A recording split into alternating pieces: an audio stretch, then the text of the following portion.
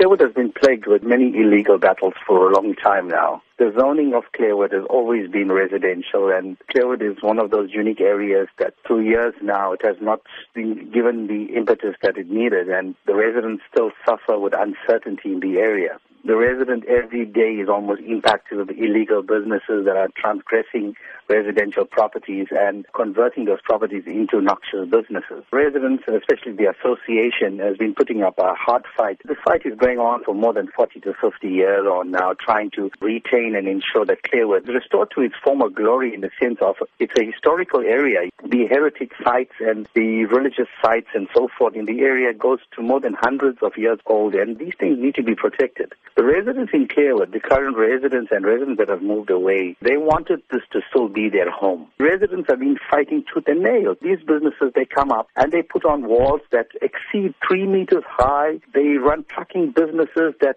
really impact on the area. In the last 6 years on now, we've lost more than 14 lives of residents in the area under the wheels of these trucks. Apart from that, hundreds of accidents, and I'm sure SAPS and Metro Police stats would reveal that. It is factual.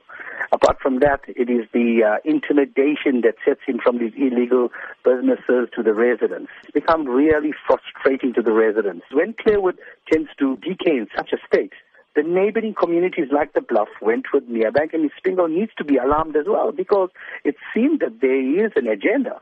And the agenda is clear, because it's clear that eThekwini has an hidden agenda. The agenda is basically to industrialize the area, and this is what we've been fighting for the last 40 years on now. And we're saying, take your people of the South Durban, take them seriously. As you've said, these have been long-standing issues. But where does the solution lie? I think the solution lies with land use management and town planning. The community of Clairwood has been here for more than 150, 60, 70 years on. And we're saying, while we are still living, we need the services, we need the sort of attention that we deserve. We have now decided to take this matter to the courts, because we believe it is a right of the residents to retain this area. It is probably the last historical area of our forefathers, and we need to protect this heritage.